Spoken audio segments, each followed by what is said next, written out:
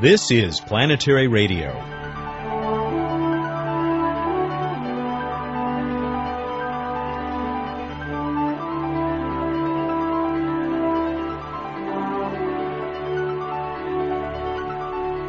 We're headed back to Mars, and we know where we're going. Hi, everyone. I'm Matt Kaplan. Dr. Matt Golombek of JPL will be here to tell us where two big rovers will land, and a little about the just-completed site selection process. Too bad those rovers won't get there as fast as sun grazers. Emily will tell us about these comets that hold the solar system's speed record. And Bruce Betts has traded his shirt and tie for a loud aloha shirt and a trivia question about a famous Mars mission of several years ago. We're glad you've selected our site. I'll be back with Matt Golombek right after this.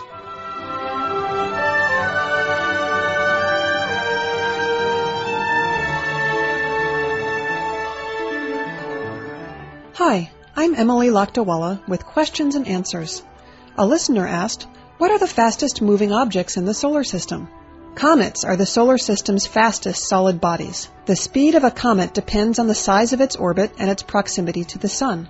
An object in space will reach its fastest orbital speed when it passes closest to the Sun at a position in its orbit called perihelion. Among short-period comets and asteroids, an asteroid called 1995 CR and a comet named Mach-Holtz 1 are the fastest. At perihelion, both of these objects are 8 times closer to the Sun than the Earth is and reach speeds above 110 kilometers per second.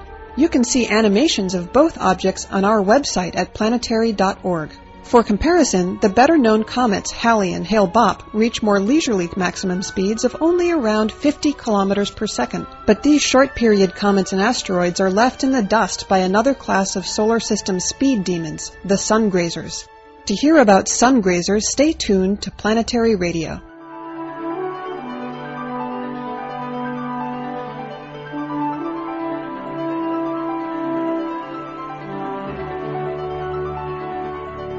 Anyone who followed the gloriously successful Mars Pathfinder Sojourner mission a few years ago should remember Dr. Matt Golombek. He was project scientist, which meant, among other things, that he was frequently in front of TV cameras telling us about how well things were going. His involvement with Mars sure didn't end with that mission. Dr. Golombek now joins us from his office at the Jet Propulsion Lab to talk about another upcoming milestone in our exploration of the Red Planet. Dr. Golombek, welcome to Planetary Radio. I'm happy to be here. You were co-chair of a very important process that just a few days ago decided on a couple of spots that we will get a much closer look at on Mars. Absolutely. Our NASA headquarters just announced the selection of the 2 landing sites for the 2 Mars exploration rovers. And that's a very important milestone because it's been a 2.5-year effort of research and analysis involving literally hundreds of people. Now, I take it, and we're going to talk about those sites, of course, but I take it that there were elements in this process of site selection that were different than how this may have been handled in the past. Every single landing site selection becomes a unique event, if for no other reason that the spacecraft that you land are slightly different, and the characteristics of how the spacecraft lands is all important in site selection. But also, the level of information and knowledge is wildly different for each of these. These are very special missions. I mean, we already mentioned Pathfinder and Sojourner, that little rover that could. But we're now talking about these twin spacecraft, still known as, I think, Mir-A and Mir-B, although they're going to get more interesting names someday soon. Right.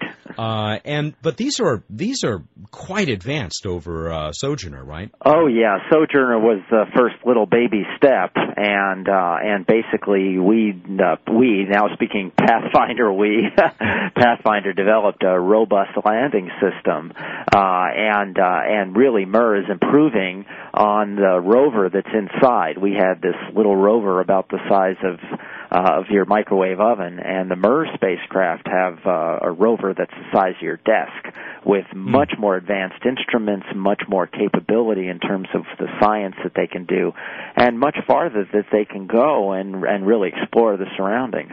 Yeah, I was fascinated to see that they weigh well over 10 times what Sojourner did. Yeah, that's right. And Pathfinder, the real difference was Pathfinder had a lander that was stationary and then a rover that pretty much went around the lander. Mm-hmm. And in this case, the rover simply drives off the tetrahedral lander, and the lander's dead on arrival.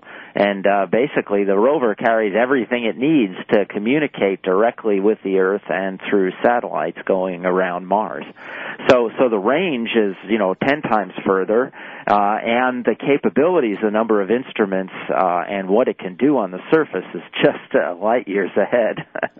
Now, I should mention that there is an excellent article about not only these twin rovers, but about the sites that have been selected on the main webpage of the Planetary Society, planetary.org, which may be where our audience is listening to this if they're not tuned into KUCI.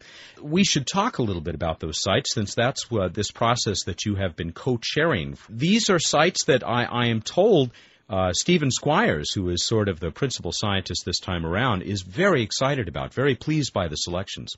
Yeah, in this case, what we did for the process was really, in a sense, the same way we handled the Pathfinder site selection process, is you open it up and you let pretty much everyone in the science community have a say about where they think the mission should go and what important science that they can do.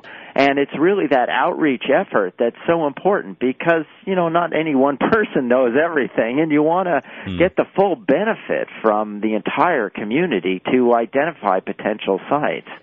So really this time around, the MER landing site selection is the first time that science really drove the down selection of the specific sites. In all previous site selection efforts, engineering has been the dominant number one concern. That's still arguably the case for MER. You have to land safe or you don't get any science. Right, sure. But on the other hand, we had enough sites to start with that we could really look at the places where there was compelling evidence for liquid water in the past. And that's really the goal of both this mission and the Mars program in general, to look at the ancient environment and try to understand if it was warmer and wetter, and if it was possible that it could have been habitable.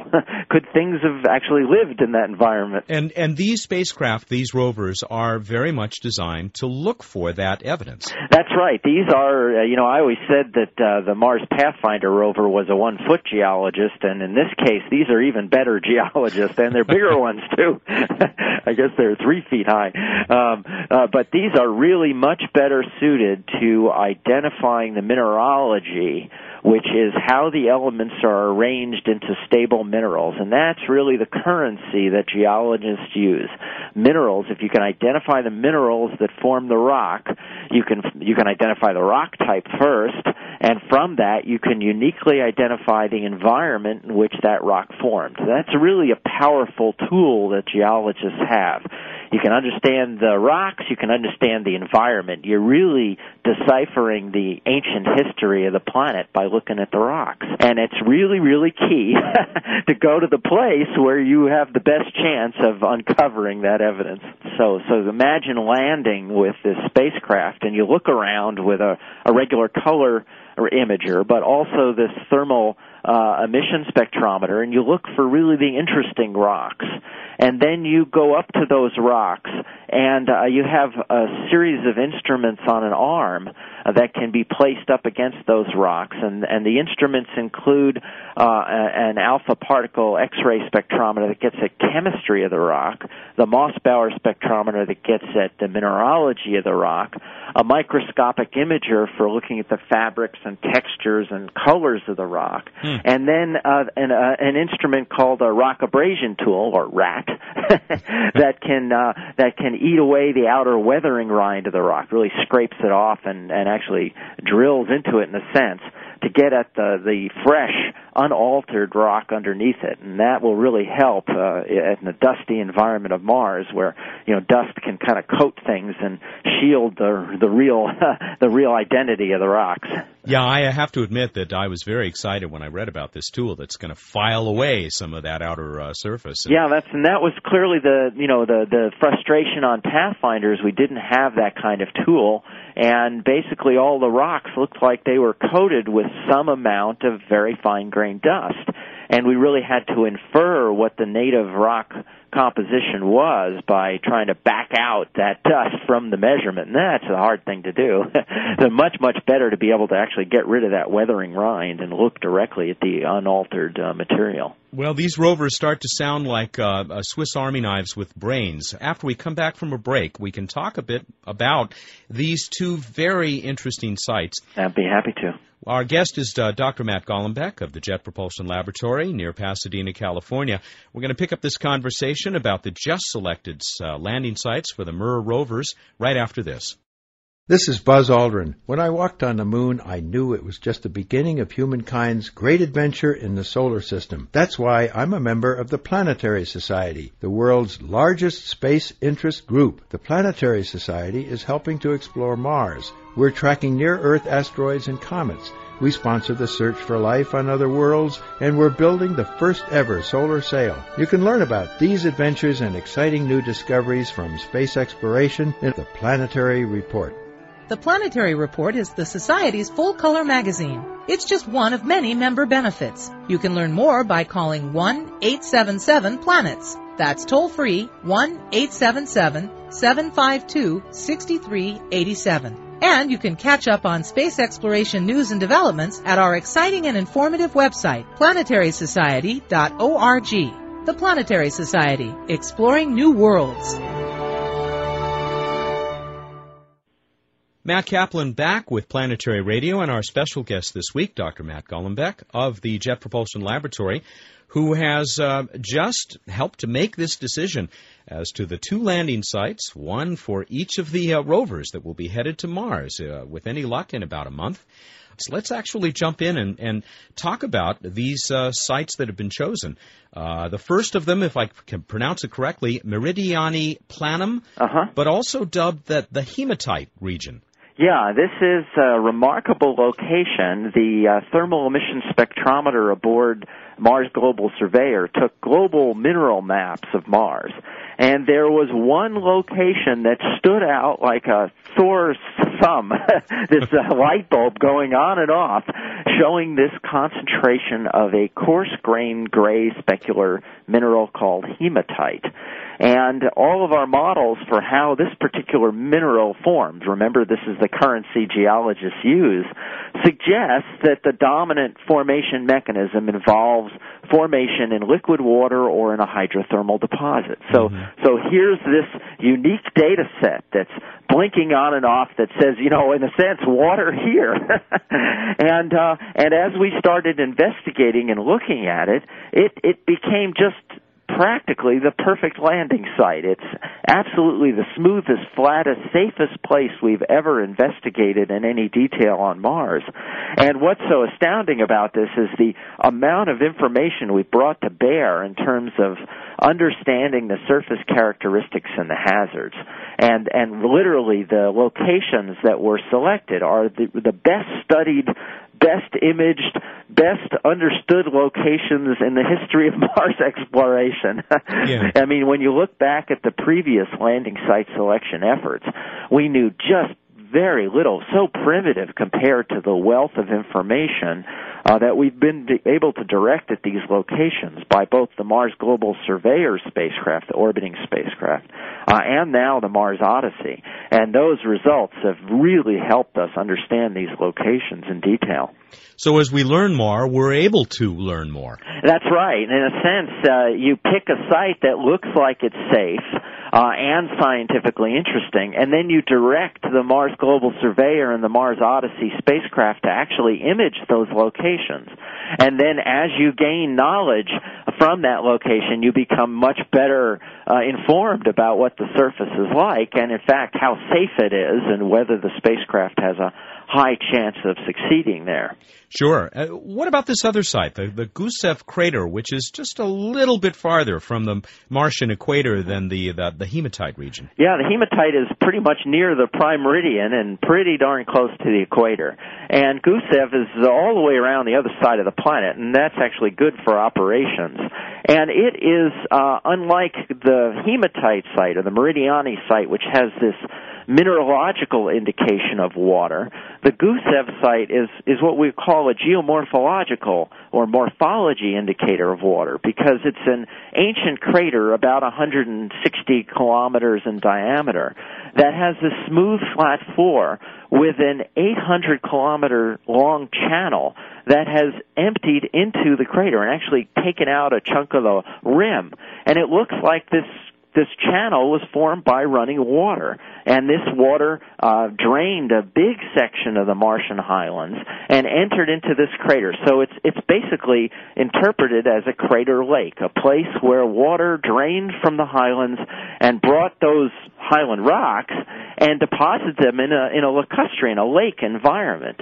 A perfect setting to look at, what kind of environment it was. I mean, literally, the sedimentary rocks would tell you whether liquid water was stable. Now, is this crater at all a more challenging landing site than the Meridiani Planum? Yeah, this one, as I said, Meridiani Planum, with all the data we've uncovered, is really the smoothest, flattest, safest location we've ever investigated in detail. And Gusev is a little bit more challenging. And so the final selection, which is a very, very interesting weighing of both the safety and the science. Clearly, you don't want to just go to a place that's just safe, but doesn't address the main science objectives of both the mission and the program, which is this water, this environment. What's the point?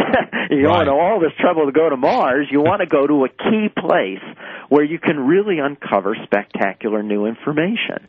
And that's really the test here, is that the selection of Gusev is an acknowledgement by everyone in the Mars program and NASA headquarters that they're willing to take a little bit more risk. Not a lot of risk, but a little bit more risk to get at this all-important question. And that's really the spirit of exploration. You don't want to just go to a safe place that's boring. You want to go to a place where you can really learn as much as you possibly can. I have to think that with the hundreds of people that you mentioned in the international scientific community who participated in these selections, there must have been a few people who were a little disappointed that their choices maybe didn't quite make it into the winning two. Oh, I'd say they're pretty darn small. The dominant, overwhelming, we actually had votes during the open landing site workshops, and these two sites were the overwhelming scientific favorites, just about unanimous. Not quite. There was always one or two people that have their own little pet location. But as the process continued and as other sites were, in fact, taken off the list because of concerns over safety, that really looked like the spacecraft would not be safe going to those locations. These were just far and away the clearly most compelling locations you could go. And all the way through the workshops, there was just overwhelming support for these locations. So I really think the science community is cheering over the selection of these two sites. So now we wait for these two spacecraft to start their journey to Mars. And unfortunately, we learned just a couple of days ago that beginning that launch is going to be a little bit delayed. Yeah, that's right. The first one, MER-A, has been put off a week to fix a central electronics board to guard it from having an improper electrical impulse that happens when the cable cutters slice the connections between the lander and the back shell and so on. And it's actually very fortunate that this was discovered early on, so it could be repaired and give us a much better chance. And MER-B, we have even more time to repair that, because was MER-B is still open. So actually there's a MER-1 and 2 and a MER-A and B. I won't go through all of that, but the other one is open. It's pretty easy to correct that. So now we're on for I think the tentative schedule for the first launch is June 6th, and we're hoping to maintain the launch of the second one at June 25th. And the arrival times are fixed. We would target Mir-A, the first one to launch, to Gusev Crater, and it would arrive, again, that's a fixed time, on January 4th, 2004. And then exactly 3 weeks later, on January 25th, Mir-B would arrive at Meridiani. And the selection of A to Gusev and B to Meridiani is dictated by the latitude those sites are at, and where you get the maximum energy and lifetime and scientific data return. And, of course, all of us at the Planetary Society are very excited about both of these, and especially Mir-A, because we hope that if that January 4th landing date holds up, it'll be happening during our next Planet Fest in Pasadena and also on the web. And, of course, we'll be looking for participation from, I hope, you and lots of other folks at JPL in that event. Yeah, I still remember the Planet Fest during Pathfinder. Right. And I went down there at some point during it, and this room of 1,000 people stood up and cheered. I was going to say you got a standing ovation. And I don't think that doesn't happen often to old scientists. Not often enough, anyway. Listen, but no, that'll be great. And again, those arrival dates are fixed, so you can schedule them in.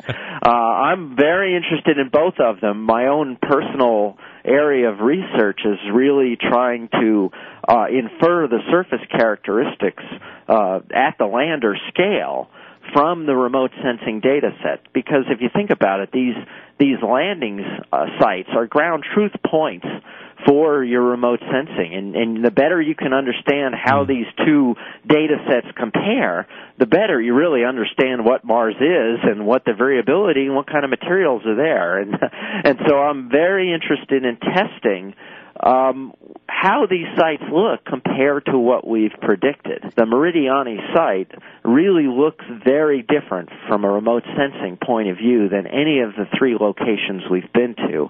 And I would predict that it will look entirely different from the three places we've already been to, and that will be very, very exciting. Dr. Golombek, we're about out of time. You've been at this for a lot of years. You have not lost any of your enthusiasm. Well, how could you lose enthusiasm when you do something you love? Dr. Matt Golombek has been our guest. He is speaking to us, or has spoken to us, from his office at the Jet Propulsion Laboratory. No doubt we will be hearing from him again as the Mir-A and B missions get underway and hopefully arrive safely at two absolutely exciting, fascinating spots on the Red Planet. Dr. Golombek, thanks again for joining us. My pleasure.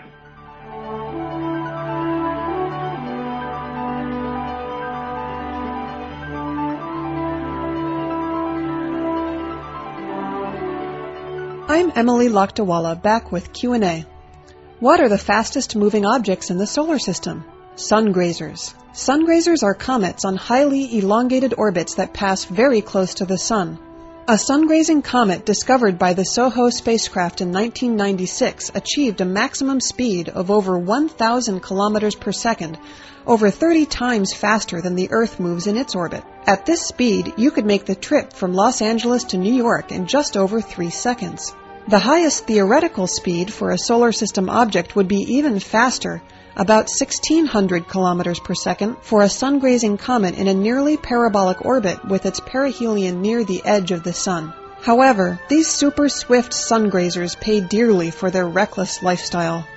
Eventually, in a final sunward plunge, nearly all of them are consumed by the solar inferno. Got a question about the universe? Send it to us at planetaryradio@planetary.org. Be sure to provide your name and how to pronounce it, and tell us where you're from. And now, here's Matt with more Planetary Radio.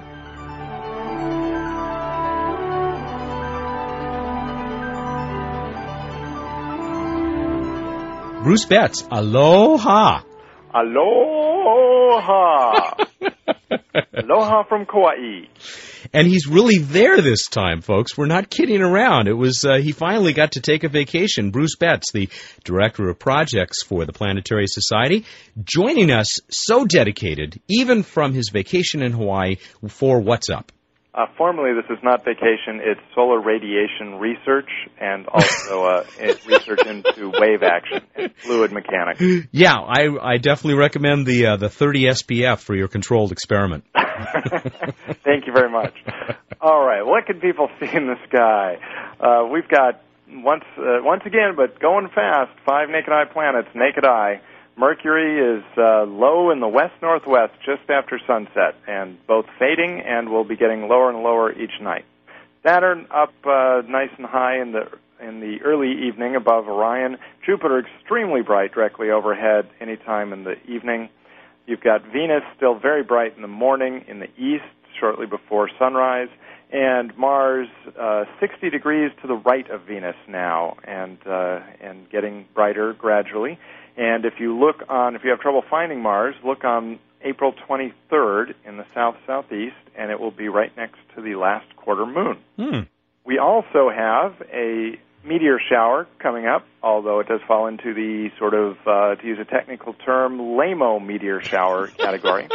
But if you're in a nice dark site, still something fun to look at, the Lyrids, and that peaks on the evening of April 22nd, 23rd.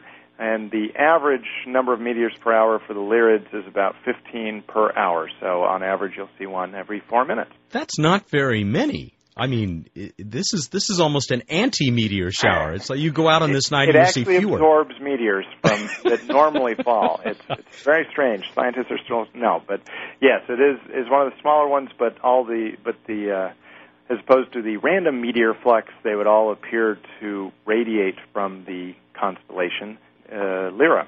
If you've always wanted to see a single A league meteor shower, here will be your chance, folks. Well, it's a much friendlier environment, and the meteors are cheaper. That's true.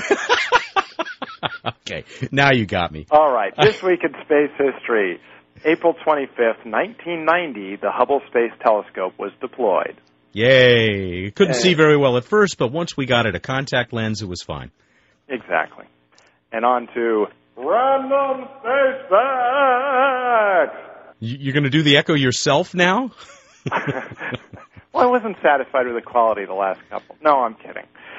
Anyway, the gravitational force at the surface of Mars is only about one-third as strong as the gravitational force at the surface of the Earth, actually 38%. So the way it's usually phrased in fun land is you would weigh 38% less on Mars than you do on Earth, one of the reasons that Mars is such a great planet.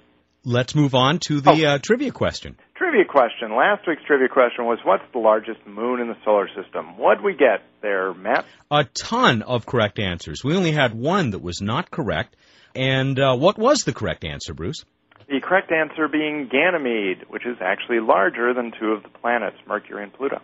We had some terrific ones. We even had one where a guy mentioned by how much Ganymede outgrew the nearest contender, which is it Titan? It was yes, I believe so. Titan, 2.7%. Saturn, Ganymede's moon of Jupiter. And our winner hails from Brownstown, Michigan this week. Her name is Kim Wenzel. And Kim, you will be receiving that wonderful Carl Sagan Memorial Station T-shirt this week. Thanks very much for entering. For this week, we've got a question that I dug out because of our guest, Matt Golombek, who is the project scientist for Mars Pathfinder mission. So I looked for a little bit of an offbeat Mars Pathfinder question. How many radioisotope heating units did the Mars Pathfinder mission use to keep its electronics warm and toasty?